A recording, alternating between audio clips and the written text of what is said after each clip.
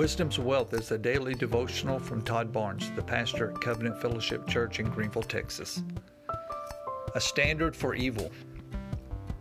In Isaiah 59:19, we read, "When the enemy shall come in like a flood, the Spirit of the Lord shall lift up a standard against him." Here we find, because of Israel's willful and persistent rebellion in chapters 56 through 59, the nation of Israel became unable to take action against its own sins. Here's the challenge with sin. It fills the vacuum left when God's truth no longer fills our life. And only God can defeat that sin. Whether we sin once or many times, out of rebellion or ignorance, sin separates us from God and will continue to separate us until we seek His face through repentance. Then God forgives us and removes it as far as the east is from the west, according to Psalms 103:12.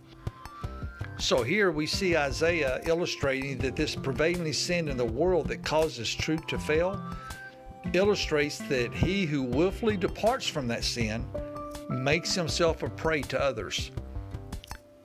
He literally becomes the reproach, a laughing stock to them who hold to sin. They begin to scoff at those that hold to doctrine, to truth, and to standards of worship, according to verse 15.